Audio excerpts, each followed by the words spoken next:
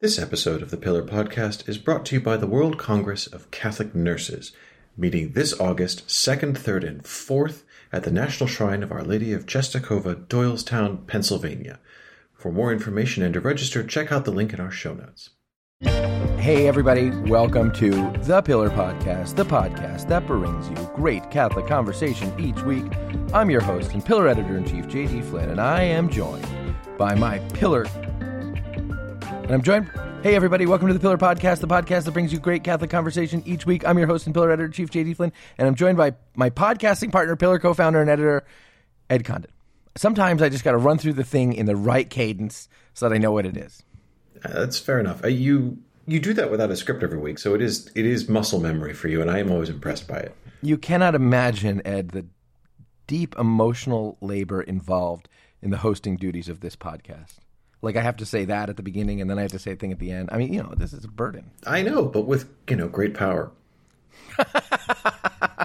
And what a great gift it is. And I realize this sounded platitudinous, but what an honest to good, do you ever just stop and think what a gift it is that we have, the community that's come out of the show and the community that's come out of the Pillar, and that we have, the gift of being able to do the stuff that we do? It's really...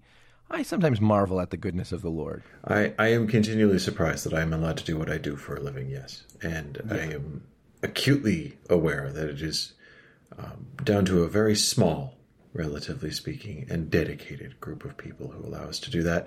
I wish it were a little larger. Listeners of the Pillar Podcast who perhaps aren't subscribers at pillarcatholic.com. But no, I think listeners of the Pillar Podcast who aren't subscribers of the Pillar, listeners of the Pillar Podcast who aren't subscribers of the Pillar, I'm sure have a good reason. Because I'm sure they do too. The people who listen to this show know and love us, and they know and love that we have this. You never know. Someone could be listening for the first time. I don't know. I was talking about this with someone. When was I talking with them about it? Earlier this week at some point. I don't know, a day earlier this week. And they were basically saying to me that they like what we do. They like our stuff. They were in favor. They listened to the show. They were, all of the stuff. And they said to me, it'd be really great if you could, mix it up a little bit. Sometimes I feel like there's, one big thing in the news, which is what we did this last week, really, is, we had cover one big thing in the news, two big things in the news, which we're going to talk about. We're going to talk about, and this, it'd be nice if it could be leavened a little bit more. And I said, yeah, it would be nice. There's only 2.5 of us. Right. Well, I don't know what to tell you.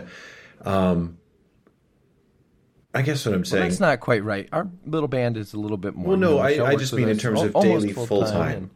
Right, mm-hmm. And then our podcasting producer Kate Oliveira, who's working on some cool, interesting podcasts. But still, we're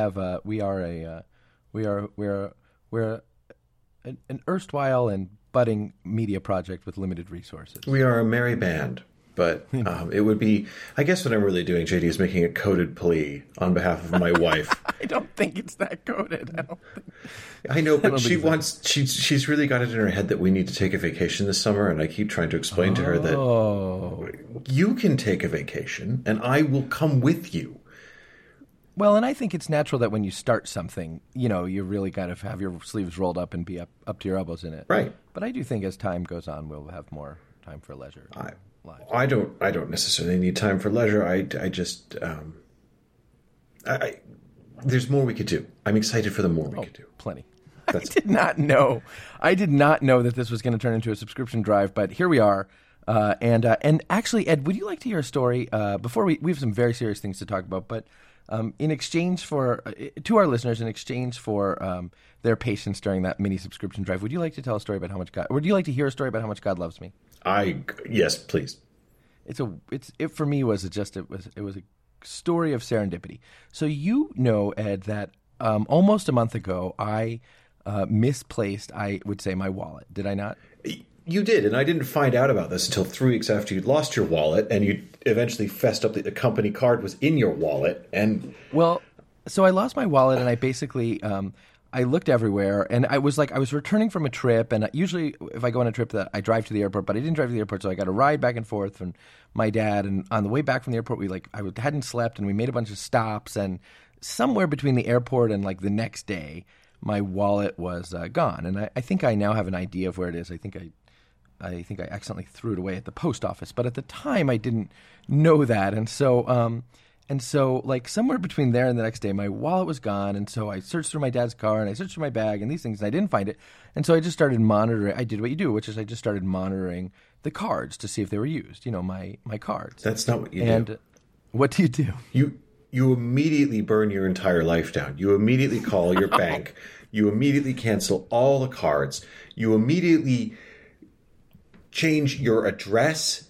Anything written down in a missing wallet with your name next to it. Like I would, if it were legally possible, I would change my legal date of birth if I lost my wallet with my driver's license so that no one could replicate. I mean, you went 3 weeks with a missing wallet. Well, you can't do that stuff because it's terrifically inconvenient. What you need to do as a person who's lost their wallet more than once is you need to just give it some time, let the whole situation sort of breathe, and give it some time for the thing to appear. Which I have, as I want to do, misplaced my wallet many a time in my life, and usually it appears. And so I'm twitching right now. Well, I think there are people who are comfortable losing their wallet and people like you who are not comfortable losing their wallet. And usually it appears. So I like, it's a little bit inconvenient because while you're waiting, you just have to check your cards every single day, see if there's any usage. Because if there's any usage, bam, someone's got your wallet. If there's not any usage, well, you can just sort of give it a little time and see what's going to happen. But in the meantime, like if you're going to go to the store or whatever, you've got to either borrow your wife's card or get some cash. And so it can be, just there's an inconvenience there. And so... after a couple of weeks, I flew without my wallet once or twice, and so I had to fly on my passport, which just feels weird. You're showing the TSA your passport like you're going on some international trip. Hang on, how did you got on a plane without your wallet? Well, as I say, I didn't have my wallet, and I need to get on a plane. I couldn't make it to the end of my driveway without I don't understand. It's okay.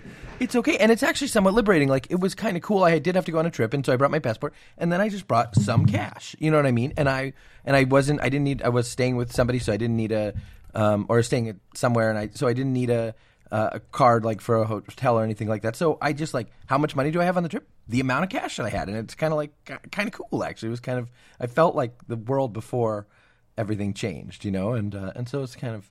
But after a while, you start to realize, okay, either it comes back or you start to realize this thing's not coming back. And that's when I had gone to the places where my dad and I had stopped on that fateful trip, and my wallet wasn't at any of them. And so I've replaced my steps, and I'm pretty sure. So when my dad picked me up, we ran a bunch of errands on the way home, and at one point he stopped at the post office where he has a P.O. box and went in to get their mail, and his car was a little bit messy, so I grabbed a garbage bag and I cleaned up his car while I was waiting for him because I'm a nice guy, and and then I put the garbage bag in the dumpster at the post office, and I'm pretty sure that that's where my wallet is because it's like the one thing I couldn't check. You know what I mean? And so that's actually good because if it's in the dump, that's like akin to being at the bottom of the sea, and I probably don't have anything to worry about or whatever. But so about a week ago, I decided I got to kind of just get moving on this, and so I went down to the DMV to get a new driver's license, which took me about 3 minutes. I was very surprised and ordered new credit cards and things like that. But so my cards have come, and I have this sort of temporary driver's license. And so I was going on a trip, getting on a plane yesterday. I'm traveling right now, and so I realized I have these cards now and this temporary license, and so I need somewhere to put them. And so I thought, well, maybe I have a spare wallet around here from some other time when I've lost my wallet. And so I was looking around. Whoa! Back up. Maybe you have a spare wallet around here from some other time you've lost your wallet? Yeah, I mean, this happens to people. This is an ordinary... What does it mean, a spare wallet? You do have a duplicate wallet with extra cards? Not with extra cards and stuff or an extra license, just, at some... I have lost my wallet before, and I've let it ride before, and it's always turned up. And so I thought, well, maybe I was carrying... One of those times I was carrying around a wallet just so that I would, have a place to put whatever it was that I needed to carry. And so I looked around, and this is the part where I think God gave me a little gift of how much he loves me. I looked around yesterday morning before I had to go to the airport, and I remembered that possibly in my closet, our closet, was a wallet, and so I looked on the top shelf of the closet, and sure enough, there was a wallet, and Ed, I opened it up, and it was so cool? There were 5 20s in that wallet. How cool is that? I mean, that's a lot of money. It is. It was like Christmas morning. Nothing. Oh, happy fall, as it were. Oh, happy fall, Ed, that merited for me the signal grace of finding that spare wallet in those 520s. Nothing in the entire narrative you have just gone through is even remotely recognizable to me as something that a sane person would live through. I don't. These things happen. Oh, Lord. I don't mind losing my phone. I've lost my phone a ton of times, but... For how long? How long what? Like, how long has your phone been gone?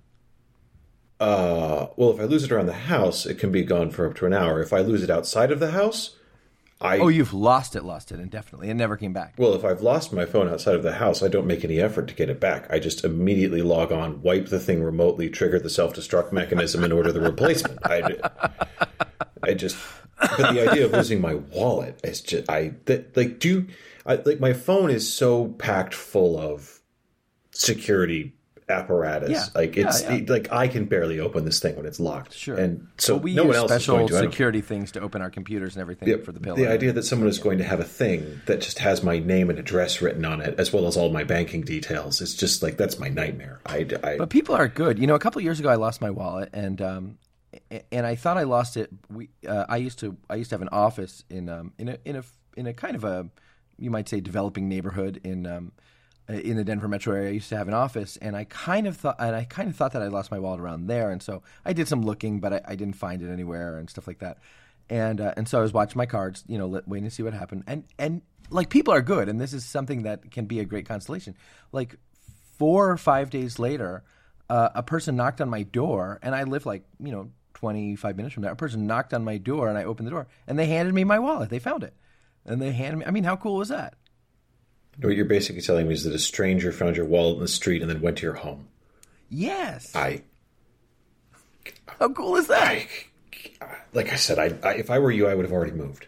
I would have already moved and changed my name. And oh man, I don't. The lesson is that there's some goodness in this world, Frodo. Mm-hmm. Should we talk about the news as a counterfactual? How come you get to be Frodo? First of all, you don't get to be Frodo. But second of all, yeah, it's time for us to talk about the news. But I wanted to contextualize the news in the reality that, yes, there is some goodness in this world, and that is a good thing. Well, and we can find it in unexpected places. Just not your wallet. This week, obviously, the big news in our country, the news that I think all of us have been paying attention to, and if you're a parent, news that touched you very closely, was a school shooting in Uvalde, Texas, in which I think it's 19 children and 2 teachers died, and more people are in critical care and critical condition. And it is the latest in a series of mass shootings in our country that one could trace back over the past few decades, as far as one wishes, because mass shootings have become something which punctuate American life with some degree of regularity. And in recent weeks, there have been several which have been, all tragic and born out of different circumstances, or committed with different motivations, but all tragic, and all sort of robbing us of the, in a certain way, robbing us of the idea that our ordinary everyday lives have a certain kind of security that we might expect that they might have, or reminding us of the unpredictability of evil and the ubiquity of the possibility of evil. And so there's sort of the immediate reaction to the horror of 19 elementary school kids who are killed, and then a kind of awareness of the frequency of these things, and the kind of instability, the social instability that they're born, from which they're born, and of which they've come to represent. And I don't know about you, Ed, but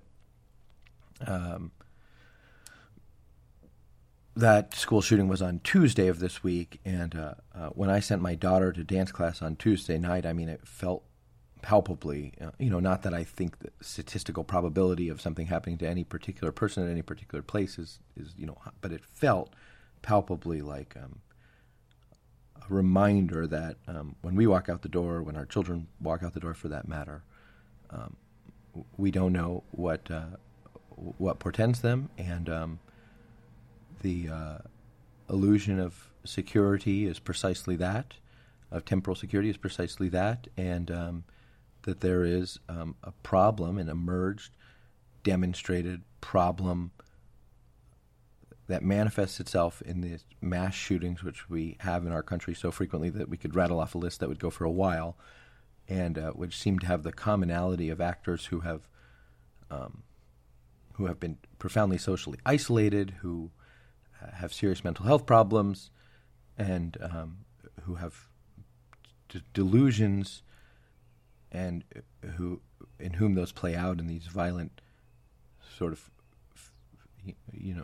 delusions entering into reality of these acts, these sort of violent sprees. And of course, part of the conversation about that is about guns and the kinds of weapons that are used in these things and the way that people get them and what we do about guns. And I think we need to talk about that. But for me, at least, the first thing is obviously to mourn that this thing happened, but then to sort of ask who are the people to whom this kind of evil is visited, and how does it so profoundly influence them that they would sort of manifest it in this way, which has become a pattern, a predictable pattern. Yeah, I mean, for me, it is. I think when the church, starting with JP2, first started using the phrase "culture of death," I think a lot of people thought it was a little jingoistic, a little sloganeering, a little culture war-y. But I think all of these things, and like you said, we could, with a little effort, you could compose a fairly long litany of these that we've had now, going back more than 20 years. I think what we are seeing is exactly that. This is the pointy end of a culture of death. That when we say we have a culture which has internalized and normalized death and violence, and a kind of existential individualism that turns into atomization, that turns into nihilism, I think, which is inextricably connected to the way that we have dissolved the concept of the family over a period of decades. I think this is the, I don't want to say the end stage, but this is what the ultimate terrible symptoms of such a condition for a society look like. That you get people who are so profoundly isolated, so profoundly disturbed, so profoundly open to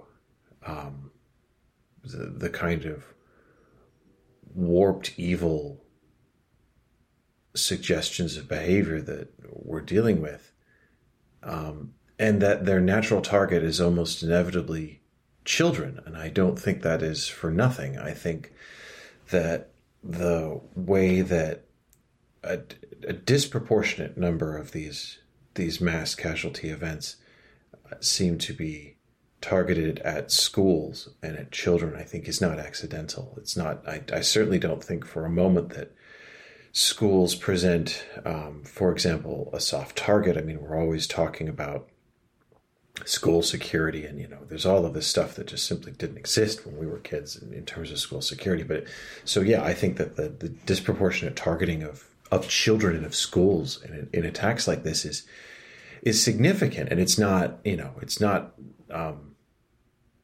a question of picking soft targets. It's a question of deliberately picking children. It's about picking an image of innocence. It's about picking an image of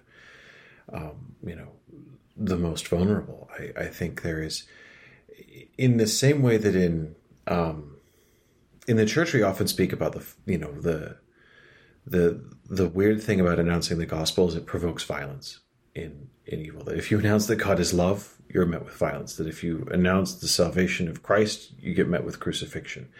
Who was it? Was it Chesterton who said if you want to convince a group of people to hate you and fulminate against you, tell them that they are sons and daughters of a sovereign king? It may well have been Chesterton, but anyway. So I don't think the church. I don't think it's an exclusive thing of the church, but I think the church captured the experience and the reality well, which is that evil reacts most violently against what is a non-aggressive image of innocence and love and good. And that is what we're seeing. And I think we have, a huge part of this is mental health. But, I think at this point we have to speak about a generalized mental health crisis in our society. It's not a question of, what about those people who are particularly unwell and how do we provide for them? Sure, it's part of that. But I think there's a generalized mental health crisis. And I think as someone I was talking to earlier this week in a state Catholic conference said to me, I think we had a cultural generalized mental health crisis that has been brewing for a long time, just as a result of what we've done to the family, what we've done to how we relate to each other with social media and things like that, what we have done to our cultural norms through basically what we consume in terms of pop culture. And on top of all that, we've had COVID. And again, you can't, it's not to say that, guns aren't the issue. This is the issue. The two are absolutely related. Because, and this is something that I think, is very difficult I don't think it's very difficult to speak about. It seems very difficult for people to have a conversation about this, in American society, after an event like this, or even, in normal times, which is to say, well, when we talk about rights, and that's usually what we end up talking about when the subject of guns is broached, is people default to a conversation about rights, a legitimate right to self-defense, a legitimate right to own a gun if you want to, because the Constitution says you can. And to say, yes, that is an individual right, but we as a society, to be clear, this is a constitutional democracy, so the rights ostensibly derive not from natural law, not from innate human dignity. If they did, we wouldn't have abortion. But from a written constitution that is a consensus passed and based document. But to say that if we have rights like a right to general weapons ownership, those rights cede when there's an absence of responsibility, that this is, that these things exist in balance and in tension, and that a society that is by and large healthy and responsible, in the same way that a person who is healthy and responsible can exercise their rights to a greater degree and with a greater freedom than an individual or society that is not healthy, that is not well adjusted, that is not fulfilling its responsibilities. That's kind of where I am on all this. And that means in principle, that means in principle that the sort of liberty or license of persons who are themselves responsible may be restrained for the sake of those who would not be, who would not be responsible, or the class of persons who have not been responsible. I mean, like, it's always the case, and I don't know, you and I are not gun policy experts. We're ecclesiastical policy experts, Ed, and there's a fascinating history on the rights and obligations for clerics with regard to firearms, but this is neither the time nor the place for that fascinating excursus, which would be interesting at some point. But you hear people sort of in the discourse that follows something like this say, well, in fact, the guns in Buffalo and the guns in Texas were legally obtained, and therefore, obviously, laws won't do anything. It seems to me that the flaw in that is to say, obviously, those laws didn't do anything. It doesn't mean that there aren't sort of potential legislative solutions that address the ability of people who are going to use guns for nefarious purposes to obtain them. And if we find that there is a frequency with which people who are going to obtain guns for nefarious purposes are going to do so, and in the case of school shootings or mass shootings, generally speaking, tend to do so legally. I mean, you rarely hear that a sort of mass shooter sort of bought his guns off the street or something like that. I mean, usually they bought them from a gun shop. So if those laws did not sufficiently restrict a person's ability to obtain guns to use for a nefarious purpose, then it may be that the discernment of the common good is that there need to be a different sets of laws, that there needs to be a more rigorous sort of training, and evaluative period before a person can obtain guns, and that certain guns may not be able to be obtained, and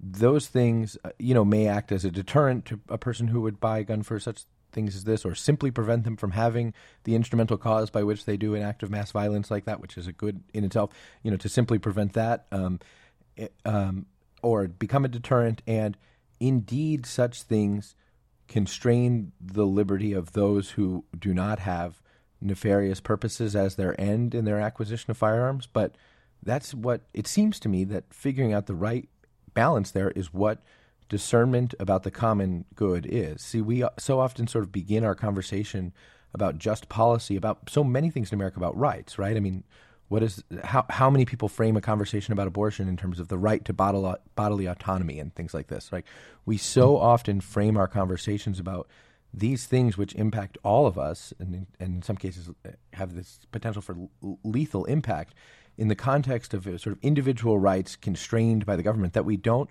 think about that in the context of a discernment about the notion of the common good and the sort of concrete manifestations of the common good. And it may be that there are very many liberties which I might wish to exercise, which I am impeded from doing so because we have to make consistent policies for the sake of the common good. Speed limits, right? A person who is not going to behave dangerously doesn't need speed limits, but we all, because they're going to behave responsibly, whatever, but we all submit to them because of the recognition of their contribution to the common good. Or driver's licenses, for that matter, aside from people who are called sovereign citizens, which is this sort of weird fringe movement that you should look at on YouTube sometimes. We all sort of submit to the idea that our ability to operate a motor vehicle must be heavily regulated because of the ability of a motor vehicle to be the instrumental cause of considerable harm. And it seems to me not especially different to consider in the same way what our sort of policy is about firearms. And again, I'm not a policy expert. I couldn't say this policy or that, but the discernment that does not begin in sort of my rights versus, or why am I being punished because of other people, but rather what is the thing which prevents guns from becoming the instrumental cause of horrific acts of violence, strikes me as the jumping off point. It is, but I mean, the reason that it doesn't serve as a jumping off point is because exactly that frame of mind, that in order to have a conversation that proceeds along the lines you just outlined, there needs to be a sense of we. You need an identity of the first person plural, which we simply do not have in this country. That our society is, I mean, it's, people call it polarized, people call it divided, people, partisan divides and cultural divides and everything. But the bottom line is we don't have a coherent society. And that is one of the reasons why you get a default to, why would my rights versus your rights, or the responsible versus the irresponsible and all that stuff. We don't have a collective mentality in this country that, and this is something, I mean, I wrote about this in my newsletter, I think this week, that, this is, if smarter people than I on things like American politics and gun policy and everything else tell me that the only time you're only ever going to get a real legislative ability to do something along the lines that the country broadly recognizes as quote unquote common sense gun policy, whatever that may be, universal background checks or, red flag laws or whatever, that's only going to happen at the national level. And you're only going to see this sort of stuff actually make a difference if we have a constitutional amendment. And we're never going to have a constitutional amendment because it requires an overwhelming political and cultural consensus for a constitutional amendment to pass. And that's just impossible in this country. And that's what we're seeing, is we are seeing the limits of a society that is based on the premise that we have a certain worldview and value base and common identity as a culture. That's what created the Constitution and the Bill of Rights, was this common consensus. Was it a flawed consensus in many? Yeah, sure. I mean, bloody Constitution, recognized slavery. It's, not to say that we've become less moral, but just to say that and judicial review. And quite. Not to say that, this country used to be more virtuous than it is. I don't necessarily believe that. But what we definitely are now that we didn't used to be is utterly, utterly fractured. Right. And I have a whole pet theory about how popular democracy effectively ensures that this will eventually happen over time, that it's the inevitable end stage. But this is not the conversation for now. But yeah, I don't. I'm becoming increasingly fatalistic about all of this. Not just about gun crime, but about I think I've been boring before on the podcast about Carl Zimmerman and his work, and I found myself rereading it again earlier this week, or rereading some of his stuff earlier this week after what happened in Texas, and thinking, yeah, this is the end game. We are as a culture and society on the verge of total collapse, and the writing has been on the wall for about 100 years now, and we have failed to heed or see or care. So what else can we expect? And we haven't even talked about the influence of, and I don't know that we will, but we haven't even talked about the influence of the stifling influence of money on the legislative process. Look, there are any number of pressing, serious social issues that we could right now take up and say, effectively, Congress is stalled on them. And there are people who say, well, no, Congress is still capable of a good thing, or Congress is still capable of doing, at the very least, a very big thing. Look at the Affordable Care Act, which was a very big thing that Congress did.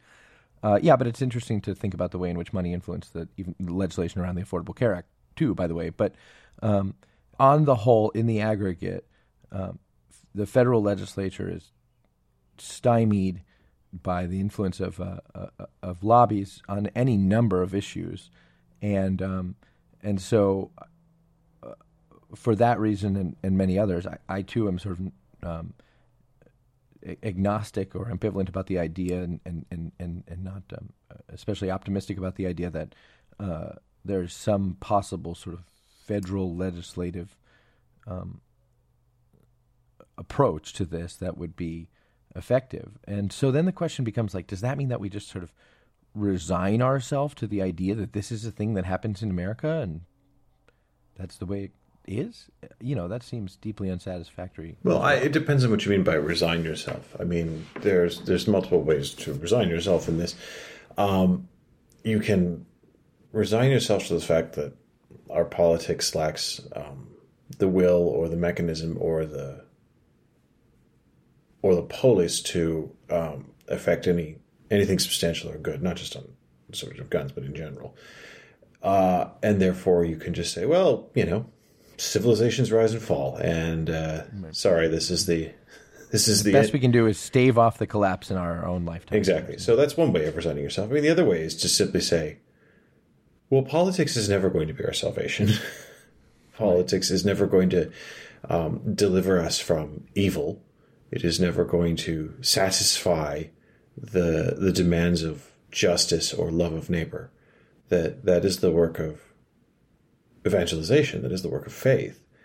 And I am always struck by the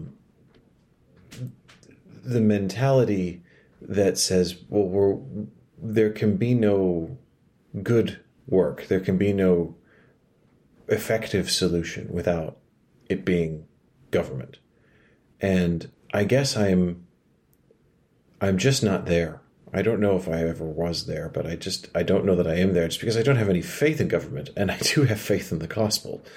And it seems to me that in much the way that we have seen real and from my perspective, unexpected strides in the pro-life cause at the cultural level, not just, the possibility of a Supreme Court decision, but at a cultural level, that it's not the case that abortion is considered the sort of settled reality by people who are 20 years younger than us, 30 years younger than us. That is a cultural win. And I think we have to keep applying that same commitment to creating a culture of life and a culture of love through the gospel across everything else. I mean, what is the answer to any number of the things that poison our society and lead to this kind of cataclysmic violence?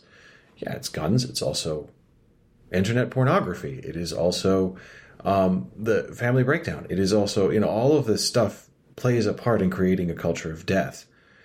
And attacking the roots of that culture is something that, the roots are really well spread out and often underground. You got to come at it from all sides. And I think the way you do that is through constant prophetic evangelization. And it begins with the announcement of the good news. It begins with the announcement of the kerygma. It begins with the announcement of, in the face of a massive national tragedy, in which the entire country either is sort of pointing fingers at each other or just sort of saying, we don't know what to do. To be able to stand up in the middle and say, there is an answer, there is an understanding to the suffering of the innocent. There is a reality of a higher order that makes sense of the reality that we have created for ourselves in this mess. And there is a loving God at the root of all of this. And he can be known. And to be able to say all that and to expect that it will be met with violence, emotional, political, and sometimes physical violence. That this is what it means to combat a culture of death, is in the face of horrific, bloody violence, to announce the love of God. Yeah, and I think the profound mystery of that announcement is that the answer is not principally, like the gospel's answer is not principally a set of policies or norms about living either. The answer, and this is the sort of mystery of the whole thing, the almost vexing mystery of the whole thing, is that the answer to be announced is a person, the Prince of Peace with the face and name of Jesus of Nazareth, the image of the invisible God. And that's vexing in certain ways. And I want to talk more about the church's sort of ministerial role and what can be learned about ministry in all times, even from a tragic thing like this, when we come back from this word from our sponsor. Listeners, if you are a Catholic nurse or if you love someone who is a Catholic nurse, Ed and I want to tell you about an opportunity to gather with other Catholic nurses in praise to God, in thanksgiving for the gift to be a nurse and the gifts that come through nursing. A Catholic Nursing Congress, the World Congress of Catholic Nurses, which is coming up pretty soon. I thought you were going to say the World Series of Catholic Nursing for a minute there, and I was kind of wondering what that was going to look like, and I was immediately curious. It was a weird mix-up of Cooperstown and a baseball diamond and a bunch of people in scrubs sort of triaging people on a baseball field, but it was competitive, but that's not what we're talking about. Yeah, we're not talking about the World Series of Catholic Nurses. We're talking about the World Congress of Catholic Nurses, which is an invitation for Catholic nurses to come together, to be nourished in the faith, to be nourished in their calling, to understand their identity and their work and ministry as a Catholic nurse, as a ministry, as a Christian vocation and a part of apostolic life, and to go back to their nursing practice, ready to sort of incorporate in a new way and in a renewed way Catholic social teaching and a Christian vision of the human person in their nursing practice. Cardinal Peter Turkson will be the main celebrant at the opening Mass and the keynote speaker at the World Congress of Catholic Nurses. There will be plenty of other speakers who are really interesting, but the key is this is not a conference full of speakers. The World Congress of Catholic Nurses is meant to be an opportunity for Catholic nurses to come together to build relationships of solidarity, of cooperation, of collaboration, because it can be very isolating, I think, to be a Catholic in the healthcare space. And the World Congress of Catholic Nurses aims to build a fraternal unity of those whose hands are the extension of Christ in the ministry of nursing. So, Ed, tell them when it is. This World Congress of Catholic Nurses is taking place August 2nd, 3rd, and 4th this summer at the National Shrine of Our Lady of Shestakova in Doylestown, Pennsylvania.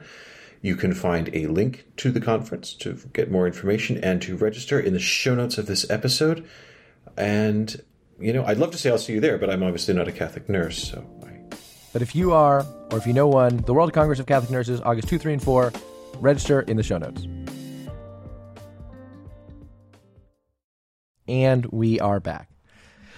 And Ed, one of the we have had a chance to do a lot of interesting interviews and have a lot of interesting conversations this week, and I think important conversations. One of the interviews that I was really glad to have done this week, I had a really great and interesting conversation with Bishop Dan Flores, who talked about sort of the theological anthropology at the root of the church's response to things like this, and the sort of obligation of Christians towards the common good, that I encourage you to read. And Ed, you had a great conversation with state Catholic conference directors from around the country who talked about sort of pragmatic and prophetic work that can be done with regard to responding to acts of mass violence in America, and then I had a conversation that has really stuck with me with a guy named Jim Beckman. And the reason I wanted to talk to this guy, who works now in the Archdiocese of Oklahoma City, but the reason I wanted to talk to him is because in 1999, so 20-something years ago, Jim Beckman was the youth minister at St. Francis Cabrini Parish in Littleton, Colorado, which is actually where I live. And the distinctive thing about Cabrini, or the relevant distinctive thing about Cabrini, I suppose, is that it's just literally just down the street from Columbine High School. And so when the Columbine shooting happened in April 1999, Jim, who was a relatively young youth minister, heard from a parent that there had been a shooting in the school before it hit the news, and got in his car and just drove up the street and ended up sort of inside the lines. The police created a barricade around the high school, obviously, that was extended for a lot of blocks, and Jim sort of ended up inside the zone, as it were, and just was. The way he described it made me think of a shepherd sort of running frantically for a sheep, just running around to count. He talked about his kids, the kids that he knew from youth ministry, to mark down their names so that he could tell their parents that he had seen them in the flesh and that they were okay. And indeed, there were kids from the parish who died in the Columbine shooting, who were killed in the Columbine shooting, and so he wasn't able to tell all parents that. But I wanted to ask Jim about what ministry looked like, how a person working in ministry, a parish with an active youth ministry program, with relationships with these kids, what they did after a shooting like that. Because now maybe there are lessons that have been learned, and maybe there are people who would consult with a youth minister or parish ministries about sort of responding to a mass shooting or mass violence from a ministerial perspective. But I don't think there was at all any kind of playbook in 1999, and that's what Jim said too. And the thing that he talked about is, he said there were a lot of things that they did, but fundamentally the parish became just a locus, a Christian locus for the experience of human community, that people just wanted to be at the parish, that for weeks and weeks after the Columbine shooting, the parish was serving 3 meals a day. And, the day was punctuated with prayer, but also just was a space where people wanted to be. And so they brought in counselors and other things, and the priests were available, a lot. But mostly people just wanted to talk with each other and connect with each other. And he said one of the transformative elements of it was that their youth ministry program, which had been, by many metrics, a very successful program, and I know a lot of people who are now adults who participated in that program, whose faith was really formed there. But he said one of the fruits of Columbine was the way in which their youth ministry program became a program that was about the family, that parents started showing up, and he was sort of doing everything he could to encourage parents and kids to conversation with one another, to prayer with one another, to a deeper sense of family identity, and then families to sort of be present to one another. And really just, he said, the parish size grew.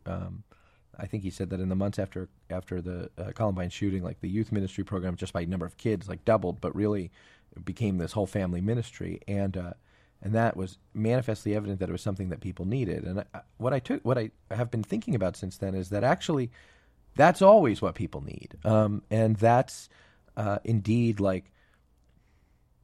that kind of unity within and between families, which we might call Christian community, is both the natural and, in a real way, the Christian communion is a supernatural antidote to the kind of profound atomization that plagues our society. Which is not to say there's a one-to-one correlation that if everybody is in a sort of Christian community, these things won't happen. I mean, history is manifestly evidence against that claim as a sort of a one-to-one causal thing, but that kind of Christian community is precisely the thing which is lacking for so many people who feel, who are isolated and atomized and experiencing an epidemic of loneliness and turning to, seeing their passions inflamed online and these kinds of things, whether it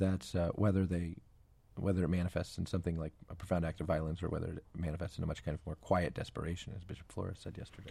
Well, yeah, I mean, that was the thing that Bishop Flores said that I found, I wonder if it was the thing I found most interesting. Maybe it was the thing I found most interesting. There was a lot I found interesting in his interview. But anyway, the thing that stayed with me most was his talking about this atomization and sort of the spiritual and mental health crisis facing young people that he's encountered, talking to them. That this is probably, he said that what he always says in nature and the human soul both abhor a vacuum. And if you have a vacuum at the heart of your life, at the heart of your spiritual life, at the heart of your personal life, it will be filled. It will be filled by something. If it isn't filled with Christ, if it isn't filled with the church, if it isn't filled with your family, if it isn't filled with not just a Christian community, but any community whatsoever, it will be filled with something else. He was talking at one point about cultivating the necessity of cultivating, especially for young people, a sense of the presence of God in their life. Because of this idea that nature abhors a vacuum and so does the human soul. But at one point he said, I think, neutral territory is vulnerable territory for your internal life. And I just thought that's perfectly phrased. And it's an exact diagnosis of exactly how we get terrible, extreme outlier cases like we've seen in Texas and we saw not long ago in Buffalo. Yeah. One of the things that has been on my mind the past couple of weeks, and as we've done the past couple of shows, is a conversation I had with a friend who works in a chancery in a small rural diocese, who basically told me, and this is a person who really works, she works in a chancery, an administrative position, and she sort of works in the heart of her local church, but basically told me, how isolated she and her family feel in living the Christian life, that there are not a lot of people, family-age people who practice the faith where they live, that they, that it's sort of, they just don't have sort of peers who practice the faith and for whom the faith is the sort of central lens and axis point of their lives. And you and I both, Ed, are really, really spoiled because we both professionally but also personally, both of us have the fortune of sort of like operating socially and spiritually in thick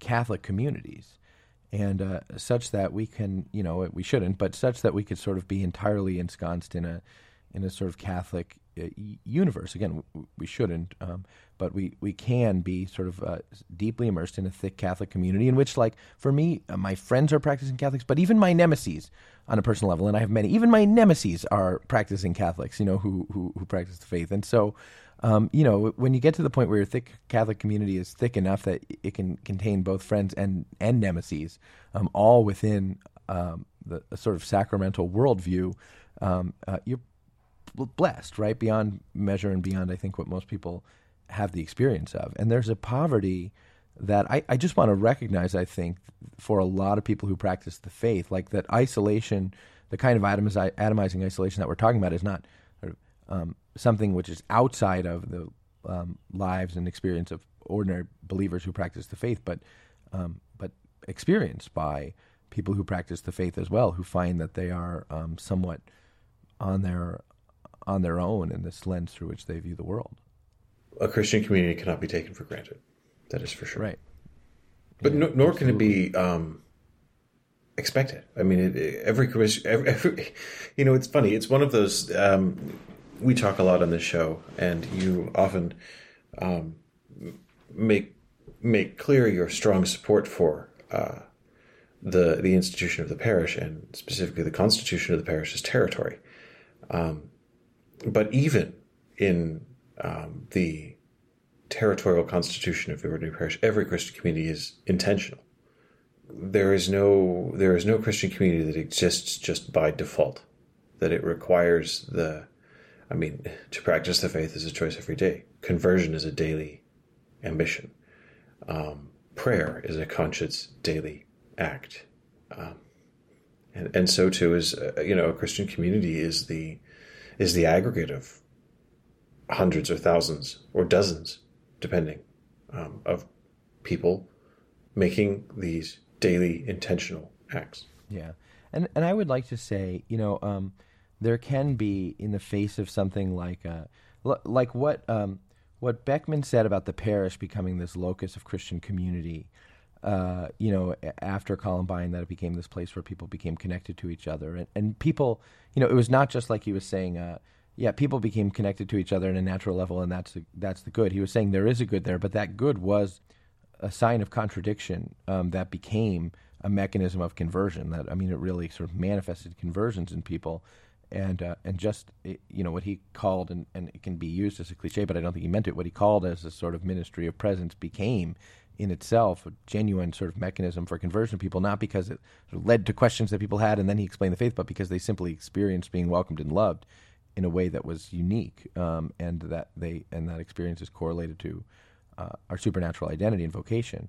And so the reason I say that is because that's not that apostolic project of presence, a conviction that is becoming more concrete for me in the wake of this shooting and other shootings is that kind of apostolic presence and availability is not solely the purview of the parish youth minister at St. Francis Cabrini Parish in Littleton, Colorado, up the street from Columbine High School. Rather, it is, I think, a central part of the apostolic vocation of the Christian family, that the home of the Christian family is open. That, I mean, the ideal would be, and, I think we all have to ask ourselves, what does it mean to get there, including myself, but that there is an ideal to the presence of the Christian family in which other people are not only welcomed but received with a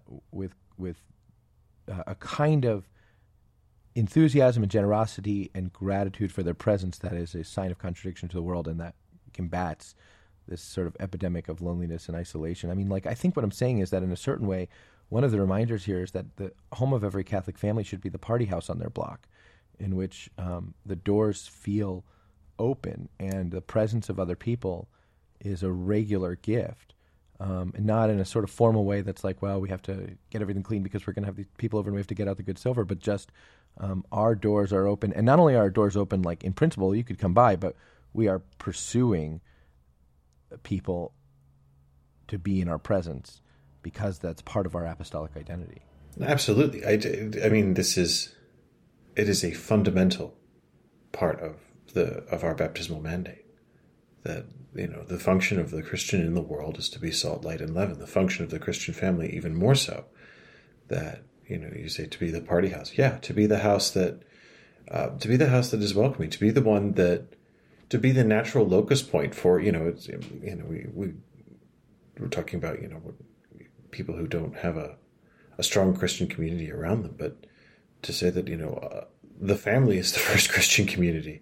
And to be the community that attracts others, to be the family that is a magnet for other people, not as you said, in the sense of being a locus of academic inquiry for people who have metaphysical questions about the nature of the Trinity, but to be the ones that model that we have an answer in the face of horrific tragedy, and we have levity and joy. Yeah. And freedom, peace, these things which we experience. And, I think there's a temptation among parents, and maybe I experience it myself, I don't know.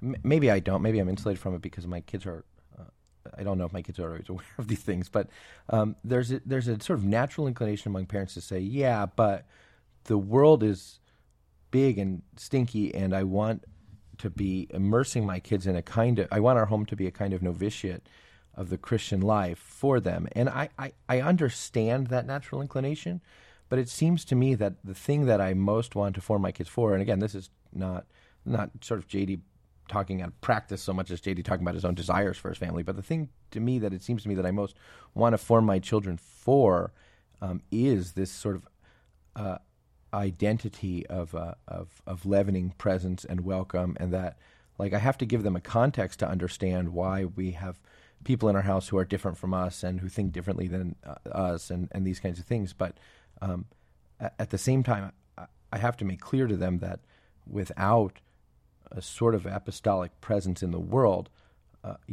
which might be qualified as a work, our faith is dead. That, sort of Christian charitable life is not sort of we go down to the soup kitchen, which is entirely removed from our everyday life, once a month and do our thing and then go back and sort of drive right into the attached garage and close our door and stay in our house. But that Christian apostolic presence is fruitful, germinating and fruitful infectious in the locus of the place where we are. The love of neighbor is not a metaphor. Right. Yeah. It's literal. Yeah. And again, just because I want to be clear about this, this is Flynn talking about his convictions and not Flynn talking about the things which he has accomplished or mastered. But I don't think your neighbors listen to this show. They're not going to call you out. No, I know. But I think this is just a good reminder for me of the imperative. All of this stuff that's happening is for me a reminder of the imperative of those things. What makes Christians do? In the early church, when person after person was asked about the early Christians, what was talked about, what was distinctive about Christians, was not led with with their doctrinal points, but with see how they love one another. See how they love one another. Exactly, that's exactly right. See how they love one another, and see how they have levity in the face of persecution.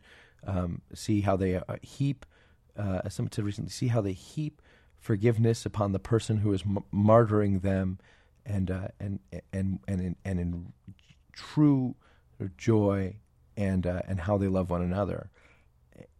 And those things are born out of our sacramental and creedal reality, but they're more of a witness than our. They're the thing which people see or don't see before they see our sort of doctrinal perspective. Yeah. So,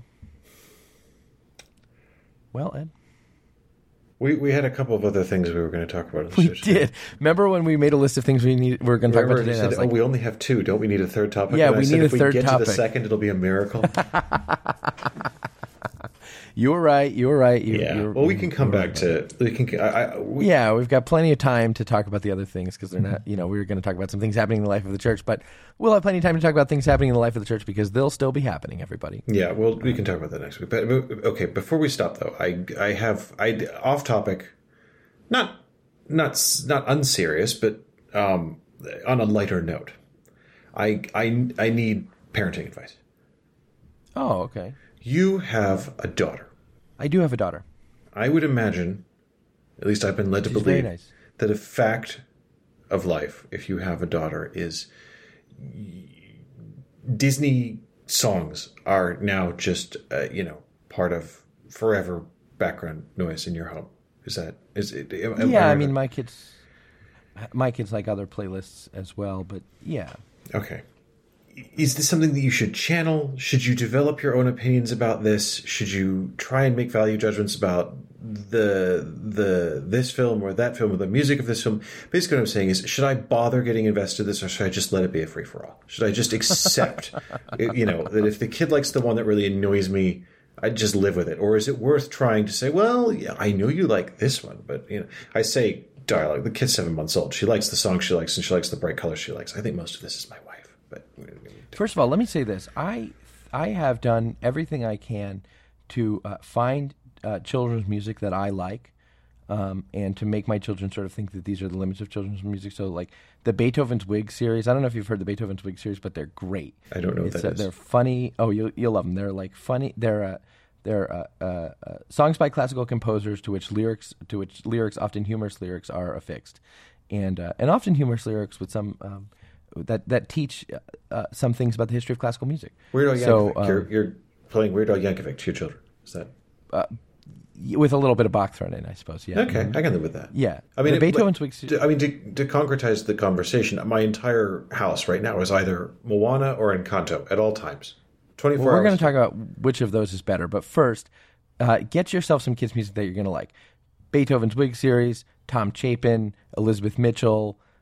A lot of the children's folk singers are just. Will you quit giving sponsorship slots away for free? If these people want to pay up, I will let you plug them on the podcast. But this is our living, buddy. Then I make my kids listen to, and they have come to like, but I make my kids listen to a set of children's Christian praise songs that I listen to because they're nostalgic for me, but I also really like them. So we listen to a lot of Psalty in our house. Do you know Psalty? No. Oh, you got to check out Psalty. Psalty. He's Psalty the Singing Songbook, and he's got a whole retinue of the kind of Christian earworms that just get down in there and stay. Oh, you see, I thought you were going to tell me they were going to be slightly risque and offbeat, that they were salty. No, that would be funny. I would listen to that. No. Salty is pure of heart, Ed, and don't you defile him. He's a singing songbook, for heaven's sake. So you got to find yourself, first of all, some things that you like. But to the big question, the Encanto music versus the Moana music, I don't even think it's a question. Moana is better. The Moana soundtrack is better, and the Moana film is probably okay. Good. I wanted to make sure I wasn't an outlier because Encanto really annoys me. Yeah, I like the Encanto really music. Annoying. But then I found out Lin-Manuel Miranda does it. Well, of course it annoys me now. Yeah, but guess who made the Moana music? No. Shut your mouth. That is not true. Yeah, man. If I remember correctly, those are both Lin-Manuel Miranda. Yeah, and you could tell, right? I mean, the sort of yearning heroine who's sort of misunderstood and a bit of a social outcast, and well, that's just Disney movies. Yeah, I know, but there are certain Lin-Manuel Miranda themes that manifest in both of them. And even if I knew how to talk about music, I don't. But there are certain elements of the music itself which are sort of signature Lin-Manuel Miranda, which I can pick out by ear, but I don't know how to talk about music. But they have some certain commonalities. Okay. But the Moana soundtrack, the Encanto soundtrack is good. I don't understand the movie, and so I don't get into it. Encanto's not hard to understand. It's just rubbish. On several levels, is it bad? We are gonna that whole pitch you made about people to subscribe to the show. Yeah, there are people who are canceling their subscriptions right now. So I don't want their money. If you're gonna cancel your subscription because I'm telling you the hard truths about Encanto being a rubbish film, then you know what? You can keep your $5 because the truth will not be suppressed on this podcast. But Moana, and I think I've said this before on the show, Moana is Christological. No. Right? You haven't said this on the show before. You've said this to me before, and I've said I don't know what you're talking about, and maybe I didn't care because I'd never seen it. Podcast. Yeah, maybe when we made a different podcast, I used to talk never about that, fleshed this out. You've mentioned that you thought it had a Christological theme, and I said I don't know because I haven't seen it, and I don't have children, and I don't care. Now that I have seen Moana somewhere in the region of 55 times, I don't know what you're talking about, but I'm prepared to at least hear the argument, I guess. I think you do. Think about this line. I have crossed the horizon to find you. I know your name. Is there something? I know who you are. You're not. They've stolen the heart from inside of you. I know who you are. You're not. It does sound like a bad St. Louis Jesuit song. Well, it could if it was a little bit more. I have crossed the horizon to find you. But the notion, who is the man who crosses the horizon between eternity and time, who comes from the east across the horizon to find you, Edward, who knows your name, who knew you before he formed you in the womb, right? I mean, there's a thing by which there are these mosaic elements, right? So Moana crosses the water to bring salvation to her people, and I think that Moana's journey is 3 days long, and so if I'm counting right, I think Moana's journey is 3 days long. So there are these sort of mosaic elements that carry through into baptism. But I think that scene where Moana parts the sea and walks across it to effectively heal and renew the heart of a monster, and such that the monster can be in a certain way experience a certain kind of divinization. Whether Lin-Manuel Miranda meant it or whether it's his Catholic imagination, that's Christology. It's not okay. But what about the professional wrestler? What is that? Where does that fit in? What about the professional wrestler? Well, maybe he is. Maybe it's Peter. I don't know. I guess I haven't. I thought you said the stupid chicken was Peter. Oh, if the stupid chicken is Peter, then maybe the professional wrestler is John the Baptist. I think you're reaching. No, I don't think I am. I don't know what to do with the sidekicks, Ed. I don't know what to do with the sidekicks. I think you're reaching. But if you don't think there's religious imagery in that person crossing the water and the horizon and then parting the sea to heal and renew a person, I don't think you're looking very hard. I mean, whether it's intentional or whether I it's think sort you're of reading it latent into. built into I think it's a very runcible metaphor. I think you can turn it to all kinds of things. What else could you make it? It's about entrepreneurialism, JD. No, it's not. That's stupid.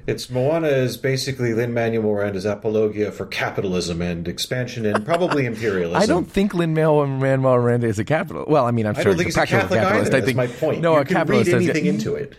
Fair, but I don't think I'm being postmodern when I say that there's a messianic theme running through Moana, and then some very sort of particular Christological imagery.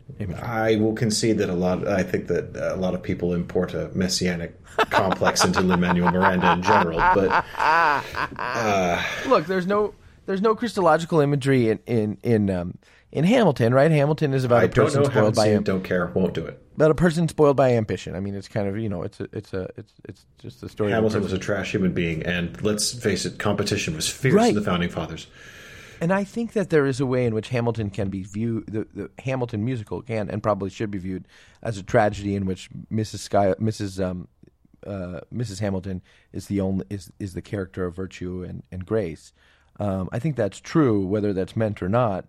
It's certainly there, whether it was the writer was conscious of it or not. But yeah, there are these messianic themes that run through Moana that I think maybe even if they come out of sort of the Christian influence on art and storytelling, are there. So Moana is superior. Plus the music is better. Plus that crab is cool. Yeah, the Australian crab was fun. Yeah, okay. You haven't sold me on any of this. If anything, I think slightly less of Moana now because I think you're freighting it with a bunch of stuff. She delivers her people. The movie doesn't annoy me, and that is the primary benefit of Moana, is that the music doesn't annoy me, whereas the music in Encanto annoys me. And I really hate the story. I mean, quite apart from the fact this is about a group of witches that's holding a town hostage in the mountains. I guess I don't understand the story of Encanto. Well, so as I've understood it... Well, it's about an overbearing grandma and stuff. Okay. No, I mean, so it's about... there's the sort of smash the matriarchy because we've smashed the patriarchy already. There's that, which is, whatever. I kind of just look right past that. And there's the weird sort of, magic candle MacGuffin in the middle of all of it, which is silly. But what's really wrong with Encanto, what really annoys me, is it constantly proposes the question of unmerited grace and just gives consistentally different wrong answers through the entire film. Exactly. There is no consistent cosmology or, if you will, sort of magicology to Encanto, and that's extremely disorienting. The world building... Well, the world building is terrible, but that's actually fine, the problem. The problem is the whole thing, from the grandma to the kid to the family to the town, the whole movie purports to be wrestling with what is grace? What is miraculous? And they all come up with just wrong answers. Yeah, that's what I mean. And whereas Moana has this sacramental... The sacramental economy is at the heart of Moana. She has to do she affects grace, which leads to the restoration of her people and the healing of nature itself by virtue of this thing which she accomplishes, sort of ex opere operato, but she can't do it on her own. She does it in the context of an ecclesial community, which is to say the professional wrestler and the chicken. You're reading way too much into Moana. I think that's why Moana doesn't annoy me, is because it doesn't have all this nonsense in it. But no, Encanto is just... Have you put on Coco for your kid yet? No, I don't know what that is. Coco is a great movie. It's sort of a trippy purgatory movie that doesn't have a completely sort of Christian cosmology, but it has a pretty interesting cosmology. Nah, I don't think we're going to do that. And a great soundtrack. No. But I'm telling you, man, Salty's where it's at.